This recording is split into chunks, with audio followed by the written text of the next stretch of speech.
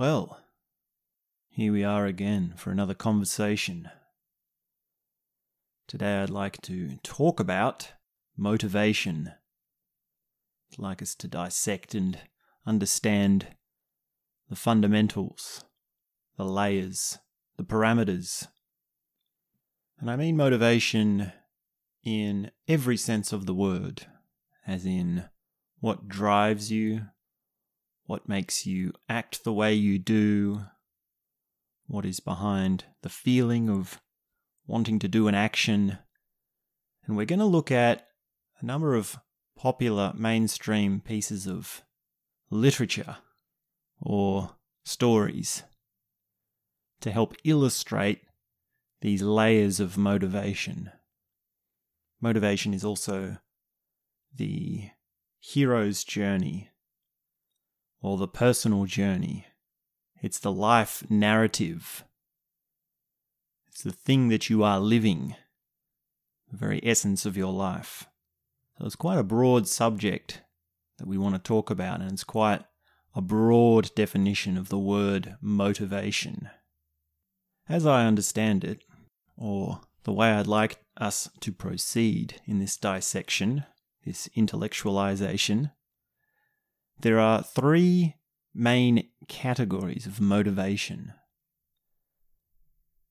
And for simplicity's sake, I've called these, first of all, the call, second of all, the arrow, and third of all, the door. We can use these three categories to understand all journeys, all actions that we do. Generally speaking, we're talking in mythological terms when we use these sorts of words.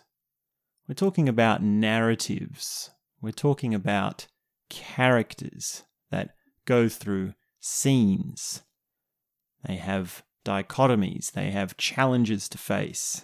They have complications that they have to overcome. They have a string of actions that start to amount to a climax. This is what we mean by mythology, or storytelling, or narrative. So this is very much a sort of Carl Jung idea of having a broad concept that is applied to a narrative. You can see it also in a little bit of the Joseph Campbell mythology analysis. So the stories that I'd like to go through is Harry Potter, The Matrix, Narnia, and The Lord of the Rings. And we can put The Hobbit in with The Lord of the Rings as well.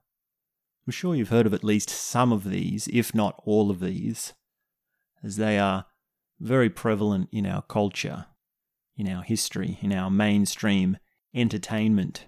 And these are interesting pieces of story because they bridge the gap between entertainment and philosophical insight or mythological insight, or at least they can be interpreted in that way. Some people take them on as just entertainment, but here in this conversation, we're going to try and have a philosophical and mythological dissection of these four stories: Harry Potter, The Matrix, Narnia, and The Lord of the Rings. So before we get into that, let me just flesh out these three categories: the call, the arrow, and the door. The call is the message that is being sent to you that is telling you need to do something. You need to change your actions. You need to do an action. You need to respond to this message. The call is someone who's telling you to do something, someone who's showing you a new direction. It also can come in many different forms. So the communication can happen in a subtle way. It can be encoded. It can come across in many different mediums. It doesn't have to just be a person that is telling you to do something. It might be a secret code. It might be a subtle thing which is very hard to really get your head around unless you know a certain language. Sometimes the call has to happen repeatedly before the person who's listening to it even notices that it's there. Sometimes the person, the hero, or the person who's receiving the call, hears the call and doesn't respond to it. Sometimes they deny the call. They reject the call. This is the call to action. This is the message which is going to change something significant about your life. Something's pulling you in a new direction. Something's telling you that something's not quite right and it needs to be resolved.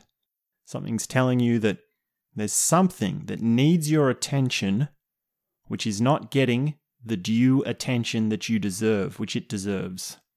There's something you need to fix. There's something you need to overcome. There is something that requires you to put more energy into it than you already are, if you are putting any energy into it at all. So this is the call. This is something telling you what to do. The other thing about calls is sometimes they're not entirely intentional from the other side. Sometimes a hero or the protagonist of our story can hear a call when really it wasn't intended to be a specific call. You might hear something and interpret it as saying, well, that was a message meant for me. It's very hard to know where the intention lies, whether the hero is simply hearing it or whether calls are actually sent to the hero for a purpose, with a direct intention. And it's different for each story depending on which story we're talking about. Now, the next layer, or the next level of motivation, I've called the arrow. So each of these layers builds on the last, and each of these layers has the preceding layer within it, built into it. So what happens when you hear a call repeatedly, and you understand what the call means, and you know how to respond to the call, and you end up with an arrow, you end up with direction.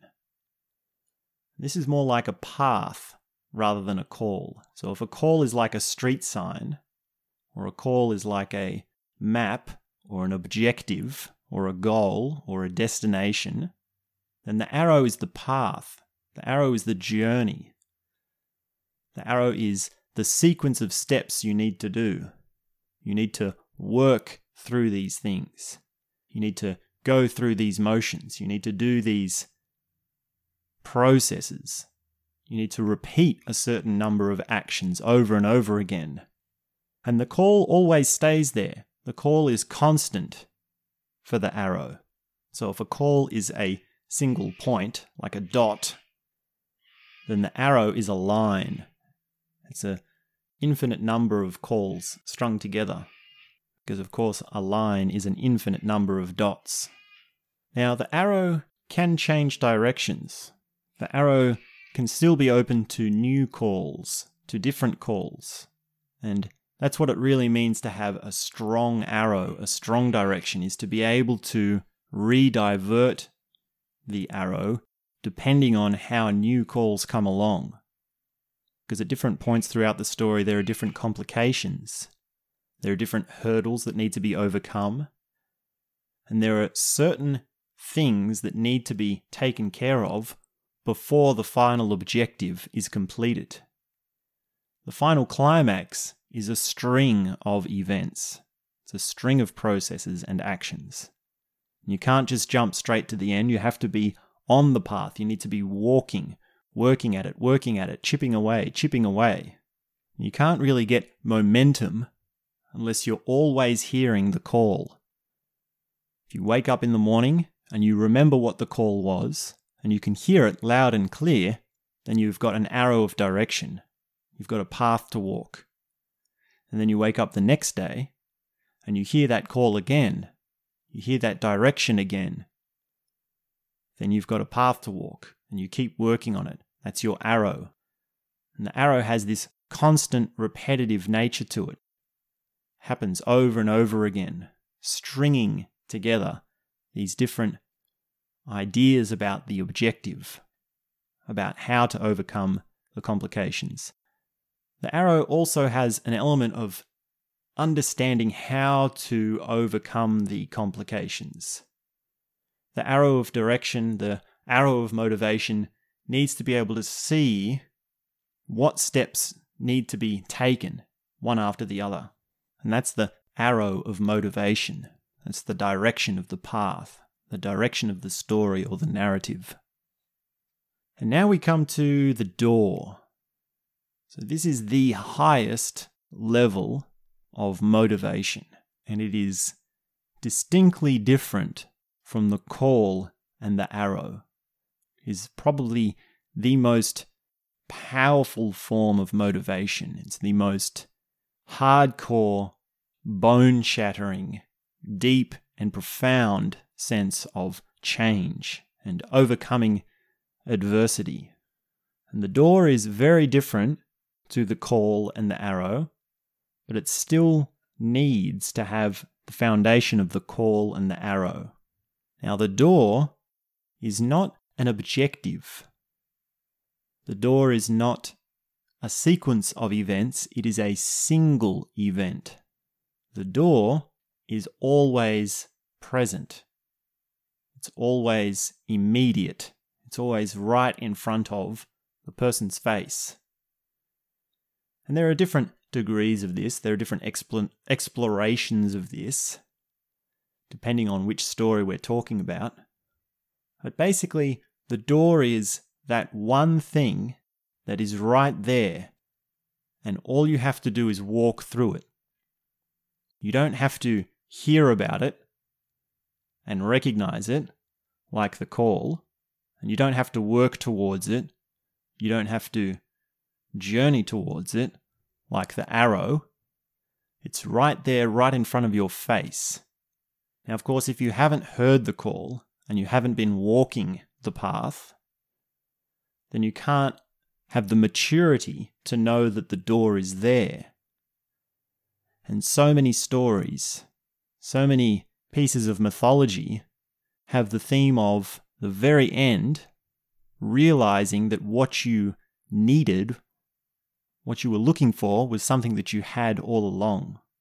The thing that you've been working for and moving towards has always been with you. It's always been right there. You didn't even need to go on the journey if you had known that it was right there.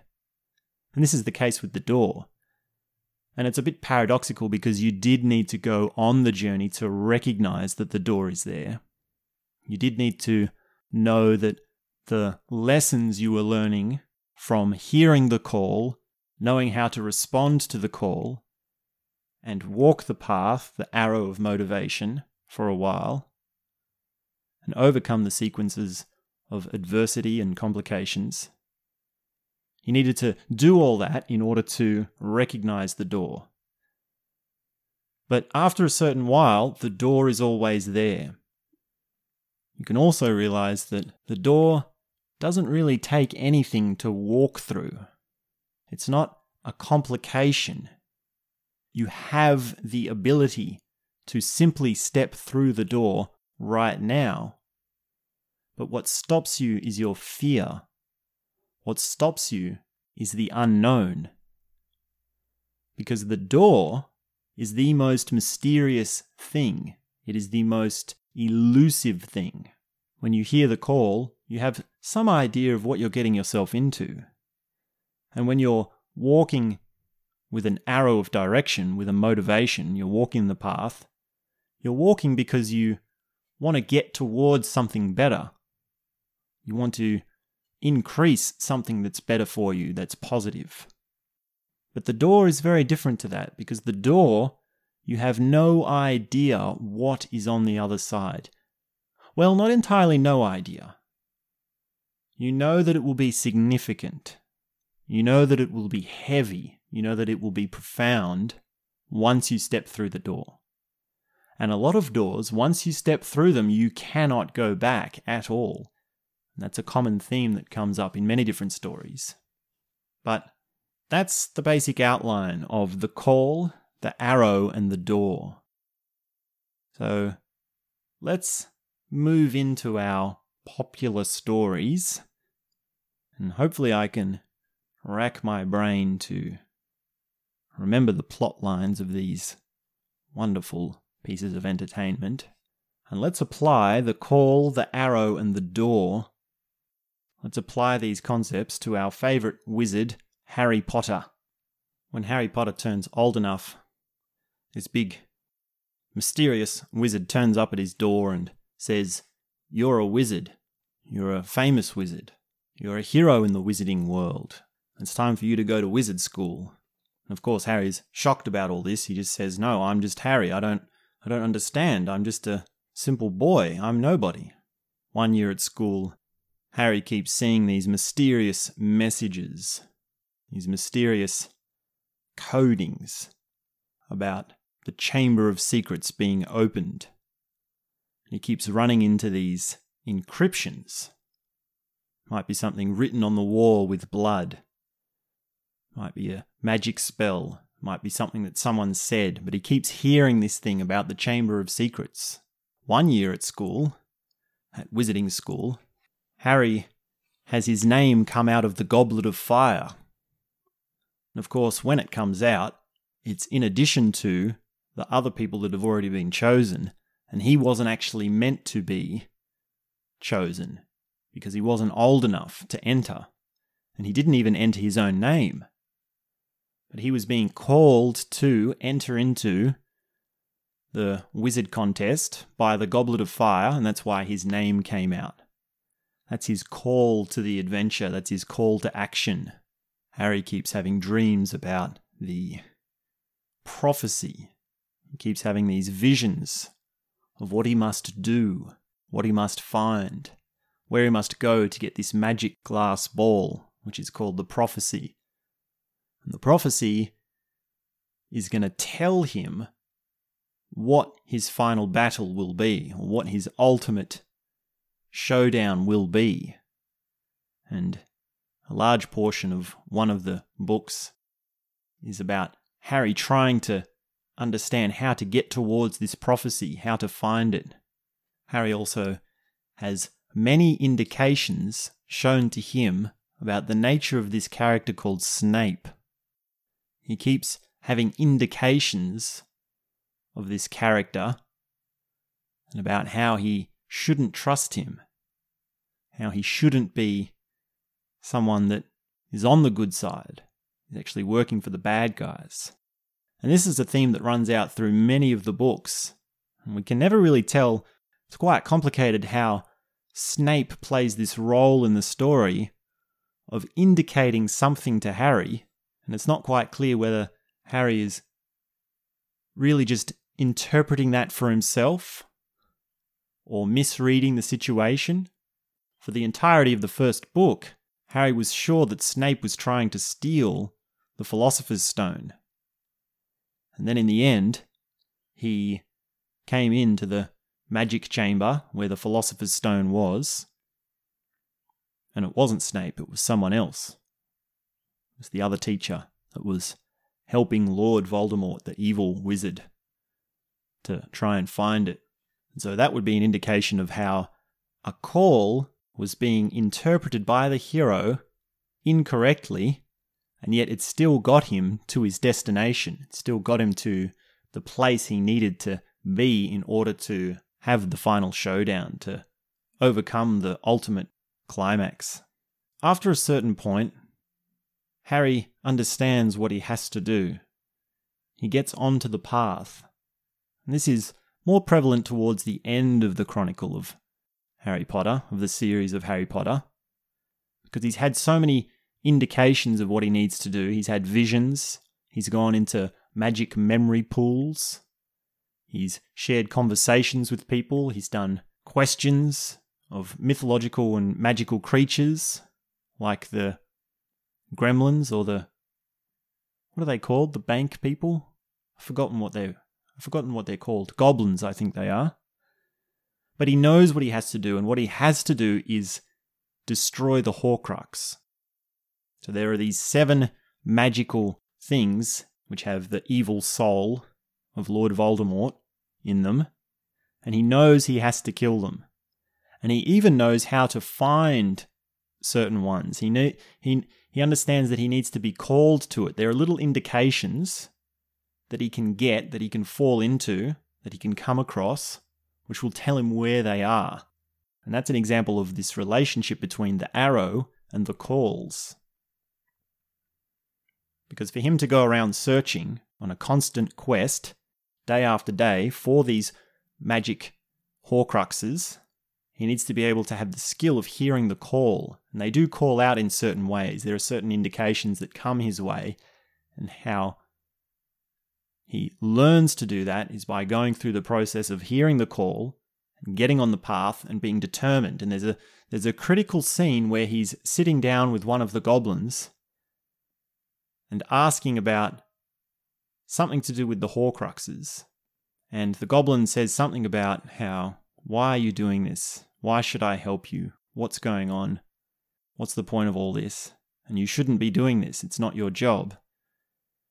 And it's a critical moment because that's when Harry says, no, this is what I am doing. And that is the heroic moment where he decides he is on the path. He is doing it because he is answering the call, no matter what, whether the call is right or wrong, whether he has complications or not, he is on that path. This is the arrow of direction. And those final journeys, those final places that Harry visits in the magic world are brought to him because he's on that constant arrow. He knows he's on a mission. Now, for the final level of motivation, the door, this comes up as a recurring theme throughout Harry Potter.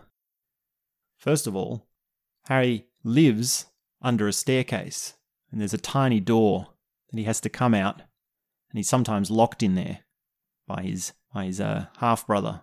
Is he half-brother or step-brother? Cousin, I think. But that's one example of the door that he has to come through.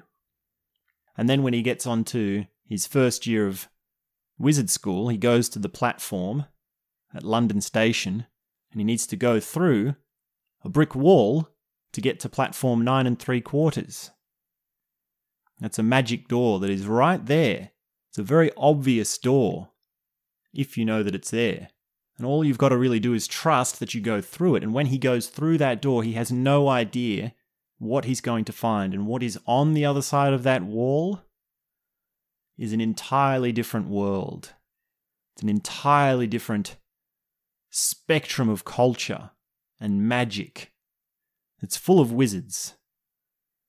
And there's always this little thing between the wizard world and the muggle world, or the non-wizard world, in Harry Potter, but it's not strongly emphasized. It only comes up occasionally.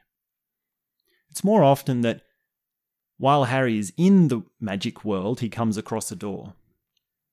How about the door from the wizard school into the house dormitory, where Harry sleeps and has his community activities?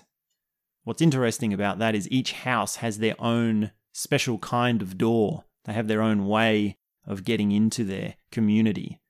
So for Harry, it's a painting where he has to say the magic password and the painting talks to him and then opens up. So it's hidden behind a painting. And that's another example of this division between worlds by a door. Because when you go into your community, it's an exclusive club. It's your friends. It's your family. It's where you can relax. It's where you can talk about things just for you. It's your house team. It's your home base. It's divided by this magic door. The Chamber of Secrets has a magic door entrance to it. There's a number of doors in that sequence. The Philosopher's Stone is guarded by a number of doors, a number of things that need to be overcome. And the Goblet of Fire is actually an example of the climax of a door transporting the hero to another world. So when Harry makes his way through the wizard maze and he's doing all his tournaments, he finally makes his way to the trophy, which is the winning point of the tournament, of the wizard tournament. And when him and his other friend wizard grab that trophy, they are instantly transported to an entirely new world. That's an example of a door catching the hero unawares. They have no idea that they have been taken straight out of where they are into a totally new context.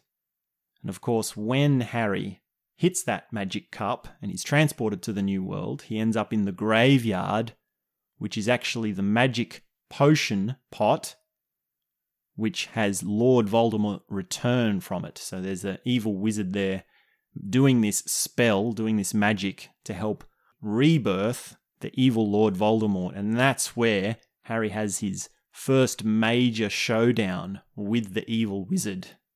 It's in that situation that he really has to face a huge darkness. And there are lots of examples throughout Harry Potter which have the 3 levels of motivation. So the calls are the little indications that he needs to go in a new direction. He needs to find something. And the arrow is the string of those indications. It's the string of those messages. One thing leads to another. It's the path. And Harry isn't always sure of his path. Sometimes he's lost. Sometimes he's struggling just to find the path, and that can be a complication unto itself. And there's many indications of the door in Harry Potter, and they almost always have this separation between worlds. And the door is the division between one entirely different place to another. There's also a magic door where the evil wizards are fighting with Harry and his team, and that door is death on the other side, and there are ghosts on the other side, and that's when Harry's uncle, I think he's his uncle, Sirius Black, he might be his stepdad, or not his stepdad, his godfather.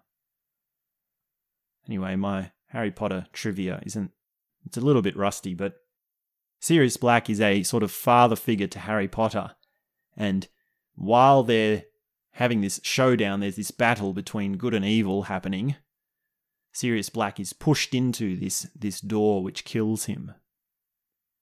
Of course, there are a lot of examples of the difference between the magic world and the muggle world, which is divided by a door. There are lots of different ways to get into the magic world. So that's Harry Potter. You could probably think of more examples than that if you are a Harry Potter fan. It's been a little while since I've familiarized myself with Harry Potter. Neo is the hero of the journey of the Matrix trilogy. He's our main protagonist, our main character, lead role. And he's asleep at his computer, and then his computer does something quite funny. It talks to him, sends him this message, tells him to wake up. The Matrix has you. There's then a knock at the door, and these friends of his tell him to come out and have a party. And then when he's out, he meets this mysterious woman, Trinity. And she's telling him things. She's very encryptive, very mysterious. She's giving him information that he needs to respond to, he needs to deal with. And then Neo actually has a phone call, a literal phone call. So he is being called literally on the phone by Morpheus, who is telling him what he needs to do, what he is. He's telling him he is the one. So sometimes the call is quite literal. And then he gets mixed up with the agents. It becomes very clear that he needs to deal with this issue in his life, even though he is sure that he hasn't done anything. It's one of the key lines when he's about to try and escape from the agents. He's saying, "What have I done? I haven't done anything. Why is someone coming after me? I'm nobody." And then Neo ends up meeting the guys, Morpheus, Trinity, and all the others. And they're calling him to take the red pill or the blue pill. It's a decision. It's an offer. And we're starting to see this string of calls come together into an arrow. It takes quite a while before Neo realizes he's on a journey, he's on a path. It's hard to tell where exactly that idea clicks into his mind. But these are all indications of the call.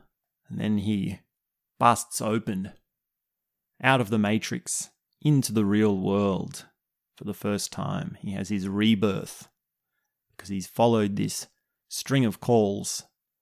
He's decided he's going to walk on this path. That's his first major door from the Matrix into the real world. It's interesting that he had no idea what was on the other side of that door. No idea what it would entail. Once he'd gone through that door, there's no going back. Then we have the Matrix, or the chair, the Matrix chair that they use to hack into the Matrix, always available. So it's quite interesting that this difference between the real world and the Matrix, or other worlds, program worlds, machine worlds, is always there. It's always on that spaceship. All they have to do is sit down on the chair, plug in the machine into the back of their heads, upload the software, or hack into it, and then they're there. It's always available. They can do it at any time. And that's an example of the door to the other world always being there. What makes it complicated, though, is you're not sure what will happen on the other side. These characters don't go into the Matrix unless they have a very good reason to, because there is always a risk. You never know what's going to happen. There could always be a series of complications, which of course does happen in the first Matrix. When he's responding to the call of the Oracle, the Oracle gives him information all throughout the series, which Neo needs to respond to. In the second Matrix, the door theme is quite significant, because the door leads to the architect, and there is a long process that Neo needs to go through in order to be able to reach that door. Even though he's heard about it in his dreams, he's visualized it. And he knows he needs to reach the Keymaker, which is another character, in order to get through the door. He needs to go through other doors.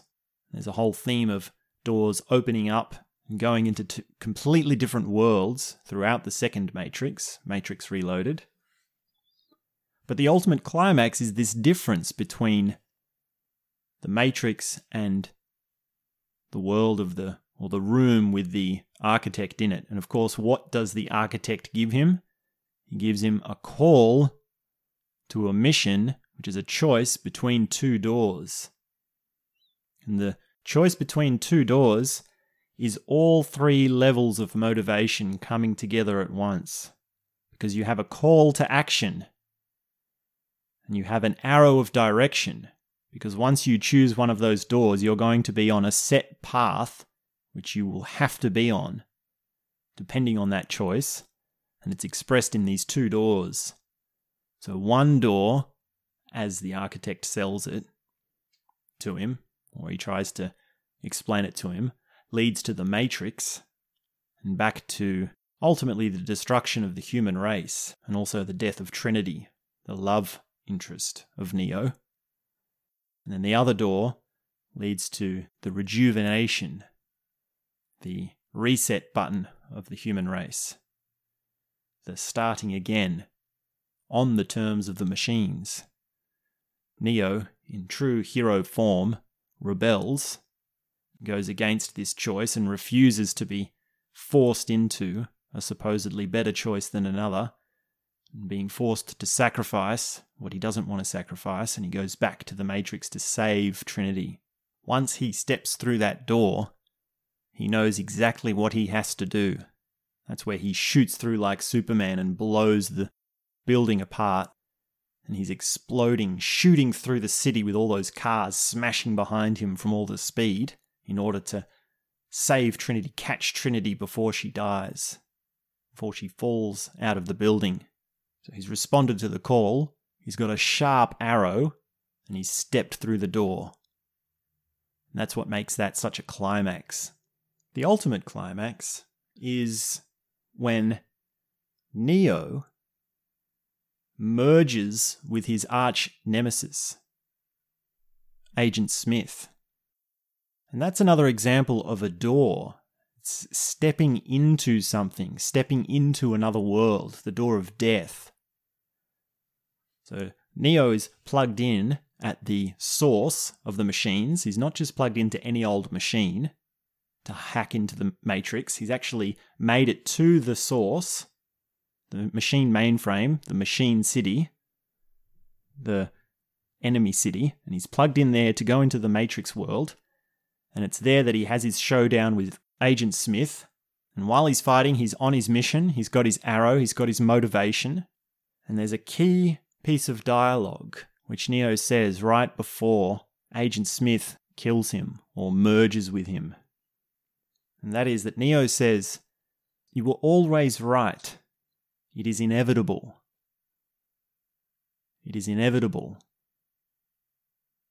You were right all along." And it's only when Neo finally accepts his fate, his death, his merging, his coming into oneness with all that he has been rebelling against, including his arch nemesis, that the entire equation is balanced, that the story is resolved. It's quite interesting to note that this clash between good and evil, this final merge between good and evil, could have really happened at the very start of the story. Because one of the earliest scenes in the Matrix trilogy is a showdown between Agent Smith and Neo. It's that scene in the interrogation room. And it's funny that Agent Smith actually puts something, he puts that bug into Neo in that scene. Almost like a reflection of the final scene where Agent Smith puts himself into Neo to make him into an Agent Smith. So the Matrix is a good example of indications of what the hero needs to do, messages coming from the Oracle, messages coming from other people, messages coming from his mentor, Morpheus, and there's many examples of Neo knowing what he needs to do and getting on with the job. There is also times when he's not sure of what he needs to do, he doesn't know the process of the complications, and it's not until he really thinks it out for himself and really starts to own the significance of the messages that he's receiving from the characters in his narrative that he really gets onto the motivation of getting on with the job and going through the motions of the story. And there's always that overhanging idea that there's an entirely different world just a step away from the world that Neo is in. It's quite interesting that the significance and the realness of each world changes as the story unfolds. Because at first we are in the Matrix, the audience is on board with Neo and his story, and then we come out into reality as we follow his story, and the Matrix becomes the fake world. And then again, there are even hints at the very end when peace has been restored and the war is over, and Morpheus says this funny little throwaway line where he says, "Is this real? Is this actually happening?" And he's dreamed about peace for so long. He can't believe that it's really there. He can't believe that he is really in the world that he is. And there are lots of different worlds. There are side worlds to the Matrix. So that's a good piece of popular culture that has these three levels of motivation, these three directions to them. Narnia is a chronicle of 7 novels written by C.S. Lewis. It's one of the most famous children's series of all time of the 20th century. It's a little bit older. It's not quite as current as Harry Potter and The Matrix, but it's so deep embedded in our culture. There are modern adaptations of film of these books, and they're more aimed towards a younger audience, I think. But they stand the test of time because they have these mythological themes which are foundational. And so they speak to the story of our lives very deeply because they have those. These are the works that C.S. Lewis is probably most famous for, but he was also a hard-hitting scholar as well. So he taught at a university and he was a professor. So he really knew quite a lot and was a really sharp intellectual who familiarized himself with some really deep and heavy intellectual fields such as psychology and theology and empiricism and value structures. And one of my favorite books by C.S. Lewis is actually The Abolition of Man, which is where he talks about the education system, the conditioning of students, and what it means to realize that there are limits to the constraints of conditioning. He also keeps stumbling around these dichotomies of values and development, and he really struggles to put these things together to reconcile big things like God and empiricism, evolution and conditioning. C.S. Lewis was a Christian, but reluctantly so, he quite famously said. He was in a big twist within himself. He had this inner struggle to decide whether atheism or Christianity was right. He was so well familiar with the theology of Christianity, as well as having a deep academic background, a scientific background, if you would, that he had to try and square these things within himself. And of course, his mythology is top-notch. His psychological themes, his characters, the depths of his characters is better than anyone, as good as anyone. And the ability to write in fantasy is foundational to mythology. So he's very good at understanding themes of fantasy writing and what they mean psychologically for an audience.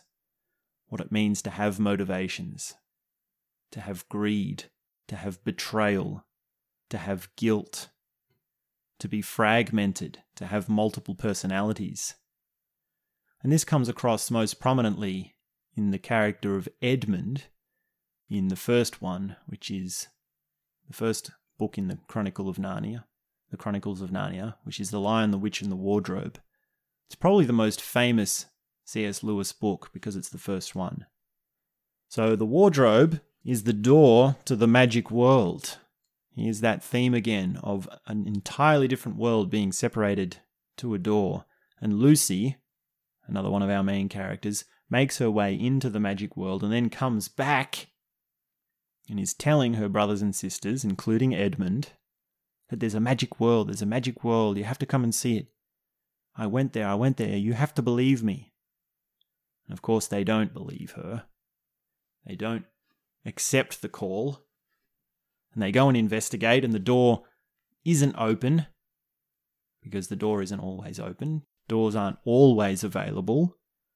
There are certain conditions under which doors to magic worlds have to be under in order for them to work. It might be a password. It might be a thing in you that you need to have in order to see it. So there are different conditions on whether doors work or not. But she's telling them this is the call, this is the story, this is the information that her brothers and sisters, Lucy's brothers and sisters, need to respond to. And it becomes quite a stressful thing. There's a lot of tension between the brothers and sisters. And what ends up happening is the older brother goes to the uncle or the man who is in charge of this property, the man who is meant to be, I don't know if it's his uncle or his godfather or something like that. I don't know what the relation is, but he's in charge of the house. He's the man of the house. And the head brother goes to this man into his mysterious study. There are all these books around. And he tells the professor about what Lucy is saying and how crazy it is and how delusional she is. And it's extremely significant that the professor doesn't take a side. He is wise enough to be able to listen to this story and not rule it out And that really is a testament to how insightful and wise this old man is. And you can tell that he has lived his stories because he has the wisdom to be able to say, now, there is a call to action there, and it's not necessarily so that you should completely dismiss it, no matter how crazy it is, how outrageous it is. And this is quite shocking to the older brother. Is his name Peter? I think his name's Peter. It's the older brother. And this is quite shocking because Peter is so convinced that Lucy is crazy for calling out about this magic wardrobe that the assumption was that the professor would completely agree with him, but the professor doesn't. So that's quite an important insight. Sometimes people are taken off a train station out of nowhere into the world of Narnia. Sometimes people are looking at a painting. They're staring at the painting, and then all of a sudden they're in the painting. And the painting, of course, is the ship, which is the Voyage of the Dawn Treader. And they make their way into the other world just by looking at the painting. One of my favourites is The Magician's Nephew. So the magician knows that there's another world. He's trying to concoct these experiments which can get him to Narnia, which can get him into the other world. So he's making these magic rings. These giant rings which he puts a guinea pig into, and then it disappears, it pops, it goes into the other world. And then the trick is getting back. So the magician is trying to concoct these things, these magic rings that will get him to the other world, to step through the door. And there are many times in the Narnia Chronicles where there are certain calls to action. There are certain things that come up which they have to do, these various heroes, these various characters. It's quite a large, complicated series, so it's quite a lot of different examples that you can think of if you're familiar with the trivia, with the mythology. One example is when the brothers and sisters are walking through the forest and they see Aslan, who is the head father figure. He's the god figure. He's the ultimate good. He's the one true leader of the good guys. And part of their journey is having a vision of Aslan just up ahead, and it's a faint sort of vision. It's a faint sort of smoky, sort of like a mirage. And they walk a little bit further and they see him. And they walk a little bit further and they see him. It's quite interesting that when that's happening, it's Lucy again who sees Aslan. It's quite interesting that Lucy is again the mediator of the call to action. She's the one that's heard the call and is expressing that call. She's communicating the message, passing on the message. And she does it in such a passionate way that they have to respond to her. They have to deal with what she's saying. It's quite interesting that she is the youngest.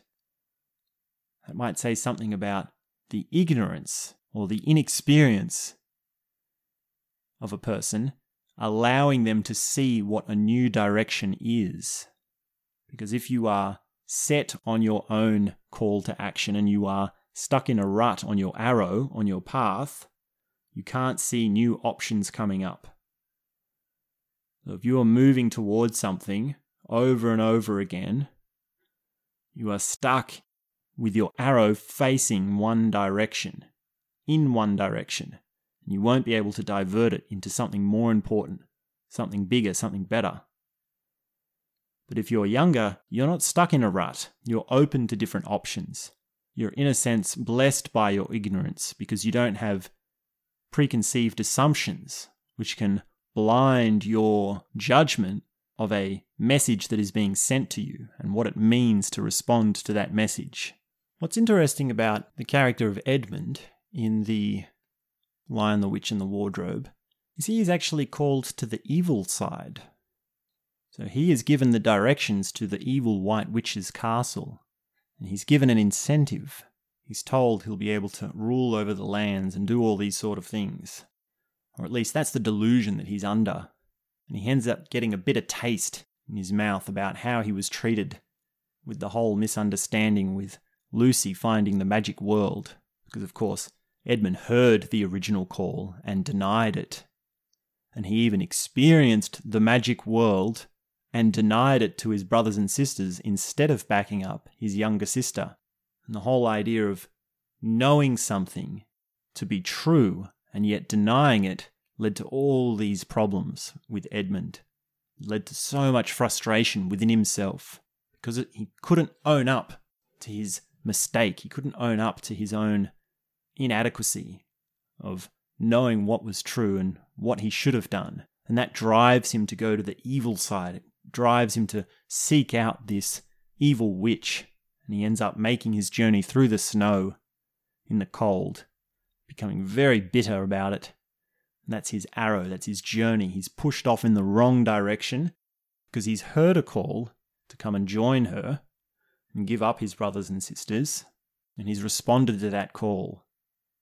So calls are not always a call to positive action. There are things pulling us in directions all over the place. There are things that can hold our attention, which are not always good for us. There are things that can assert their importance when they're really not meant to be important. It's quite interesting that at the end of The Lion, the Witch and the Wardrobe, when these brothers and sisters have conquered evil and ruled over the land and become kings and queens, for years on end they've grown old, they've lived out their life in this world of Narnia, they end up back at the door. And the door is just a single step through. They're not even looking for the door. They don't even have it as a priority. It's not a goal that they're after. They're not searching for it on a map. There's no longer a journey involved in their story. They are simply ruling the land in peace.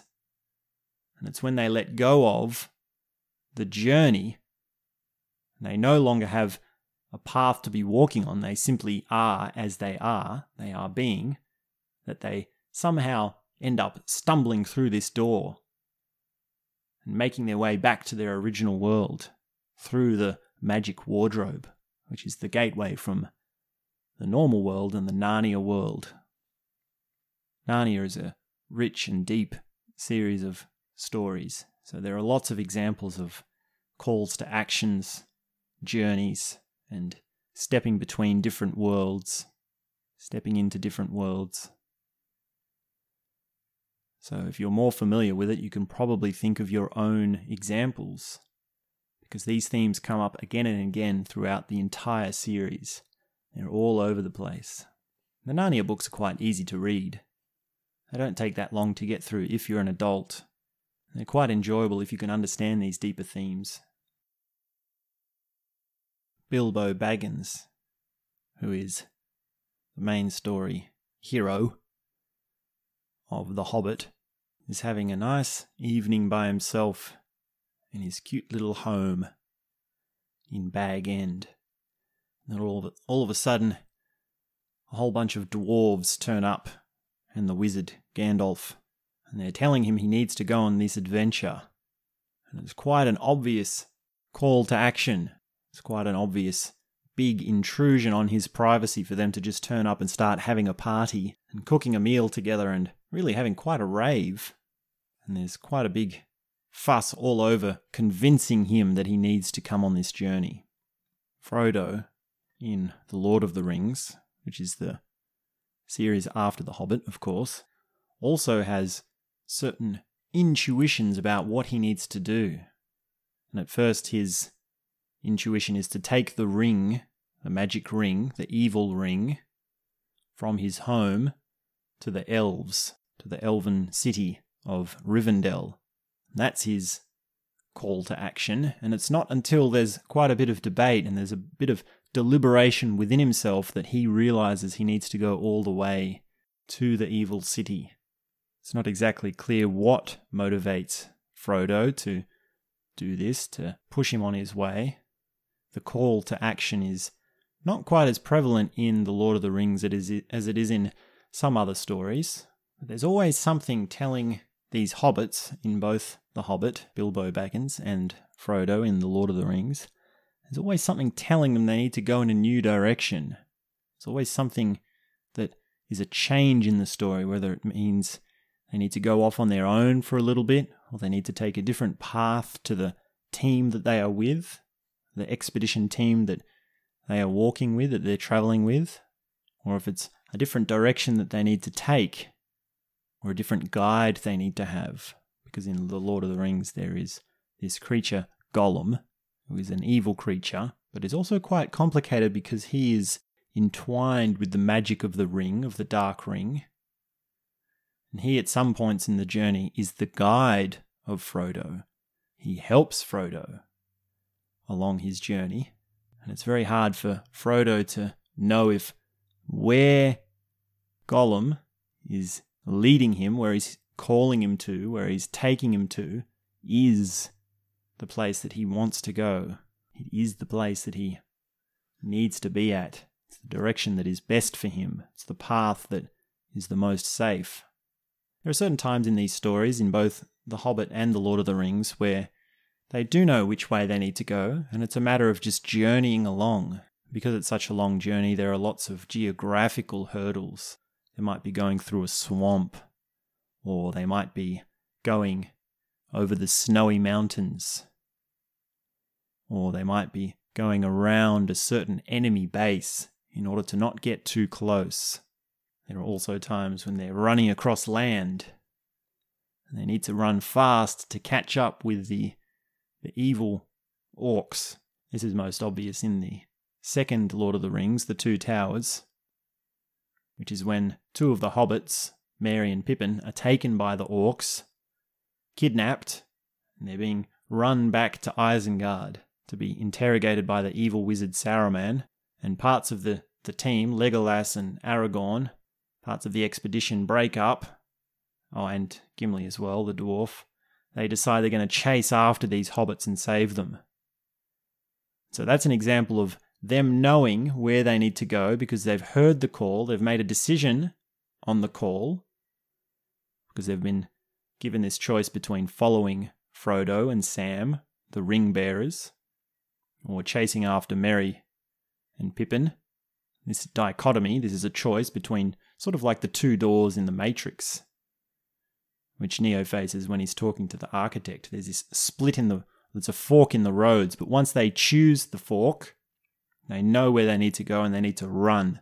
They need to go fast. They need to do the work, moment after moment, day after day, and catch up to these orcs in order to find them. And they end up on the edge of the forest. And it seems like the forest is another world that they step into, and there's a whole new set of dangers, a whole new set of complications and different ways of acting when they step into the forest. And that's another example of a door. But probably most significant in The Hobbit is the door that Bilbo goes through in order to meet the dragon. So there's this magic mountain, which the dragon lives in The Hobbit.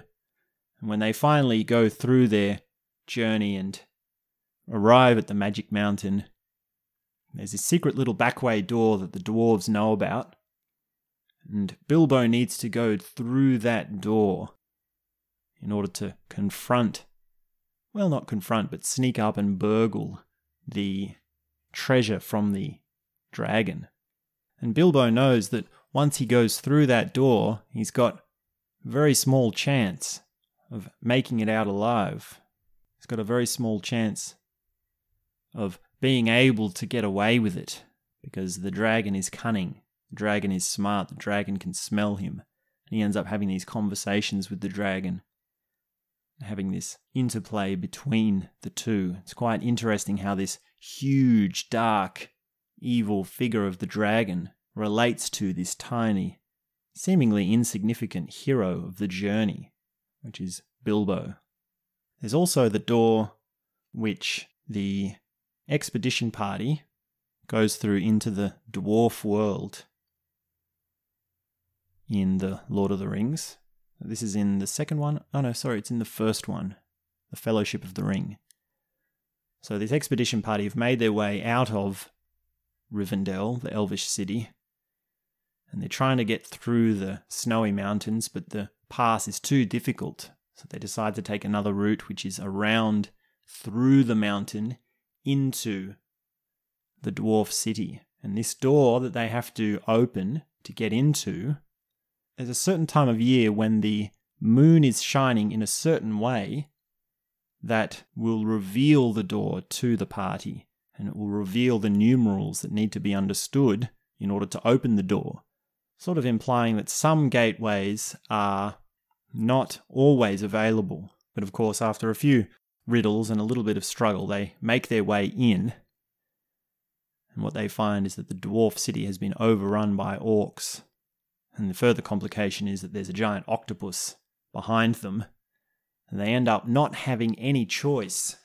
Once they step through that door, there's no coming back. There's only one way through. It's in this dwarf city that Gandalf, the wizard, faces his ultimate demon. And he has had this intuition, he has known this, and this is why he sort of was reluctant to go this way with the party. This is why he was unsure that he really wanted to step through this door, because Gandalf had an idea, he had a little bit of an inkling into what might happen if they took this path, and it ended up happening. So Gandalf, if my Lord of the Rings mythology is correct, he's the wielder of one of the rings, one of the magic rings, and his is the ring of fire. He has the power of fire. So the expedition party goes through and they confront some orcs, they fight one of the cave trolls, and they're running away and the orcs are catching up to them and they end up being surrounded by all these orcs, but then an even worse demon comes out, which is the Balrog, which is from the lowest depths of the world, the darkest, most evil flame demon, like a dragon unto itself, is awoken, and it's so evil that it even scares the orcs away. And the look on Gandalf's face when he realizes that his ultimate nemesis has come to face him is shocking. It's the ultimate showdown. It is your one darkest, deepest, most powerful evil that is coming face to face with you. The expedition party run away, they make their way over the bridge. Gandalf stands his ground and commands this giant dragon of fire that he will not pass, and you cannot overpower me. And he sends the dragons down to the abyss, but not without Gandalf being lashed by the ankle and pulled down after him. It's going to take a little bit more than you think to defeat darkness. You can't just throw it away. You can't just send it back to where it came from, in the depths of the earth. You have to go down with it. You have to go down into the darkness. And as you're falling, you need to grab onto your weapon. And you need to fight it yourself. You need to embrace this fight. And it's not only down from the darkest depths that you need to fight it, it's also up to the highest towers, which Gandalf recalls when he's telling his story later on to the party as they meet up further along in the story. So it's all over the place that this evil needs to be confronted until it's finally destroyed. There's also the door of Shelob's lair, which is where Gollum leads Frodo in an attempt to mislead him and have him killed by the giant spider. So Shelob is the giant evil spider that sneaks up on Frodo and stings him with the poisonous stinger.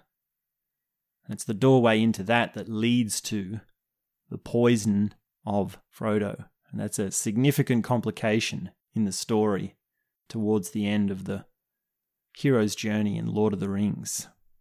And there's lots of examples of doors coming up in different situations which lead to new legs of the journey in Lord of the Rings.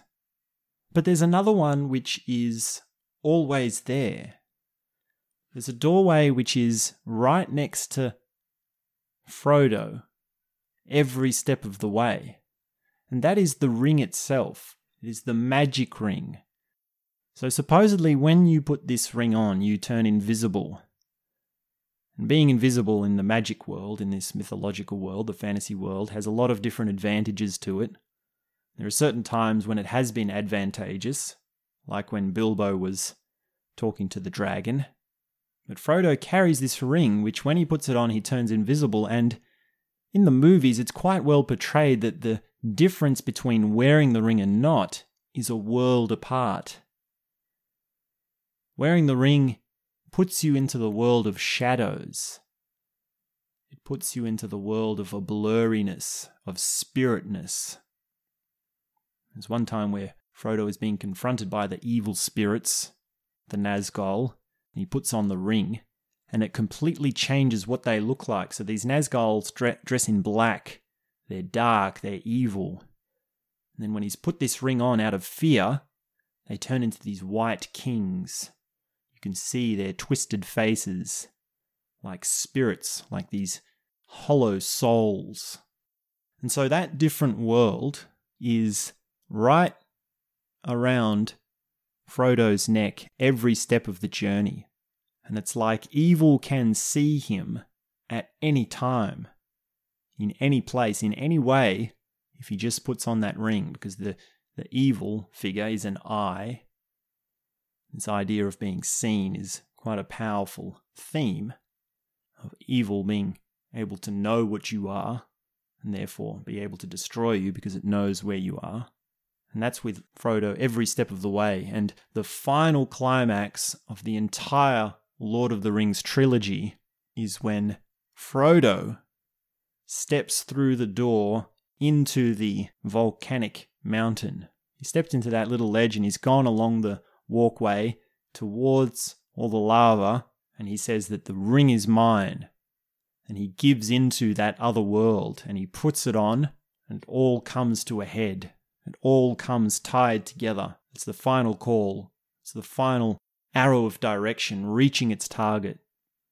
And it's him stepping into the world that is the world of shadow at the exact same time as he steps through the door that he has been working towards for the entire story. The opportunity for him to step through that door and do what is right and do what is good has been building all this time, and he's had to do all these things to be ready for it, and yet it also happens that he steps into that shadow world at exactly the same time. It's the collision of the worlds, and ultimately it's the evil that is trying to overtake Frodo that leads to him putting on the ring, and therefore allowing Gollum to become jealous and frustrated and turn into this fit of anger and then drive him to steal the ring off Frodo, which then of course leads to the destruction of the ring because he falls over into the lava. And that's a comment on how evil collapses onto itself. Evil works against itself. So there are a lot of different ways to dissect the mythology of Lord of the Rings. But the call to action and the arrow of the journey and stepping into the door, stepping into the other world, is an interesting way of doing that, just like it is with Harry Potter and the Matrix and Narnia. But I hope after all these examples you can see how it's a recurring theme, and you can really build up this picture of what it looks like to have a call to action. Sometimes you can be called in the wrong direction. Sometimes you can deny hearing the right direction. Sometimes you can misinterpret a message. Sometimes you can not know what it means to hear a call to action. But if you can hear enough messages coming your way, then you can get onto this path. You can get onto this journey, and then you'll know what you need to do. You just need to get down and do the work. And when you've been working at that for a while, you'll realize that you only need to make one step in order to arrive. And you won't be able to make that step because of your fear of the unknown. You'll have some idea of what's on the other side of the door, but you won't exactly trust it. You won't be ready for it. You won't be strong enough for it. Calls happen all the time in our daily lives. A call might be as simple as an emotion. It might be an intuition. You might have a bad feeling about someone.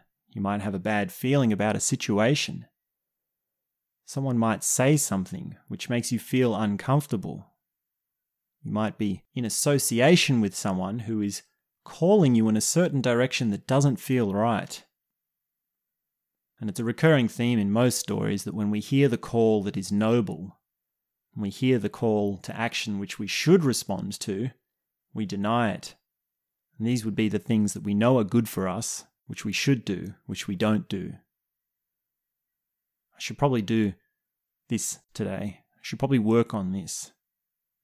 I know it would be good for me if I was more consistent with the things that I do, like learning, like working on my diet or my habits or my inadequacies or my relationships, working on myself, working on my life story, trying to make something for myself. If only I could listen to the things that I knew were good for me, if only I could do the things that I knew were right, if only I could step towards the indications that I get every day that some things I do are the wrong thing to do and other things I do are the right thing to do. If I really think about it, if I actually sit down and try to notice and listen to what is being told to me from the environment, I can hear that some things are pulling me in a different direction to others. And after a while, after I've cultivated that, I'll be able to be motivated towards those positive things. I'll be able to wake up every day and get into it. And I'll hear the call, and I'll hear it again, and I'll know what I have to do. And I'll be able to assume that I'm heading in the right direction. And that means I'll be able to make some distance. I'll be able to go through the process. I'll make some ground. I'll build some skills. I'll build some knowledge. I'll have more experience. I'll have a bigger understanding. I'll have a wider variety of experiences. And that will be my arrow. That will be my journey. That will be my narrative. But there have been times when I've walked that path long enough to know that the door is only one step away. And the more I walk the path, the more I realize that it's readily available. It's immediate. It's right there. And the more I think about it, the more I delay, the more anxiety I get about it. And this is probably because I'm getting more of a picture of what it means to step into the unknown, and just how unknown it is. Because it is a dramatic change to step through the door. It's a totally different world. The very ground falls out from beneath my feet, and everything that I knew is left behind. Furthermore, everything that I've known has been destroyed. Everything that I thought, everything that I felt, the people in my life, the situations that I was in, the experiences that I've had, they're all gone. They're dead. They're non-existent. That entire world is gone. There's nowhere that I can point to and say that it exists.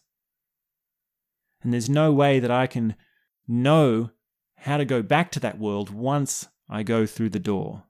If you really understand the significance of a door, you'll know that everything changes once you step through it. There is absolutely no going back. And it is total. It is final. It is the most dramatic step that one can take in a journey. And it's not a process. It's not a sequence. A door is right there. And perhaps it's a little bit paradoxical that we have to walk the journey in order to reach the door and realize that it was there all along. And this is just one way that we can make sense of our life story. This is one way we can dissect our mythology in our popular stories. But we should always remember that these stories resonate with us because they are our stories. They are the stories of our life. And the more we think about it, the more we can expand our understanding, the more we can navigate this story, the more we can open up to possibilities, the more we can change our directions, and the more we can muster up the courage to step into that door again and again. and step deeper and deeper into another world and take on the true significance of what it means to burst forth, to open up, to expand, to let go of the past, to open up to the present moment, to experience the reality that we're in, to recognize the things that we've missed, the things that we've lost, the delusions we used to suffer under, and how glorious it will be when we finally make that step into the unknown. That's all I have to say for today.